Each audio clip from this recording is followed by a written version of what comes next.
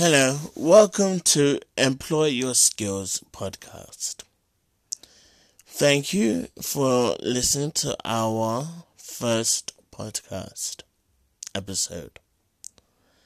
So today we'll be discussing the skills and experiences that you have already got and how to improve upon them. So when I was working in retail, I gained new skills along the way.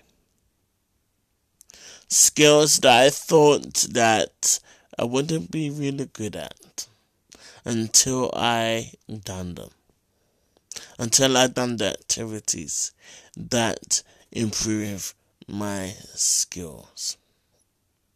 For example, customer service, which has actually improved my communication skills. Also, I also developed teamworking skills, meeting colleagues, negotiating with colleagues, working with them. It has improved also my communication skills, well as helping others.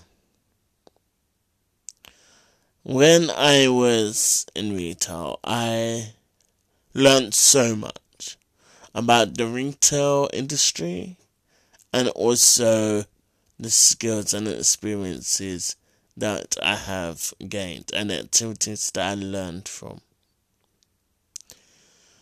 In today's topic, what I would like you to do is write down your experiences that you have gained, that you have done throughout your career life or your personal life, and to point out and write underneath it skills that you have gained from that experience.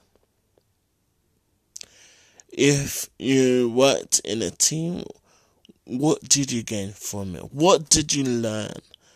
What did you find out about yourself? If you worked in construction, what did you learn about it? What skills did you gain from it? When you do that, reflect on it. How, if your dream job is similar to your past work experiences, and you're lacking in skills that you need, how will you be able to improve upon it?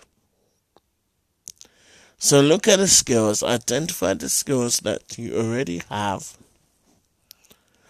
and try and match it to the job, that your dream job that you want to do. After that,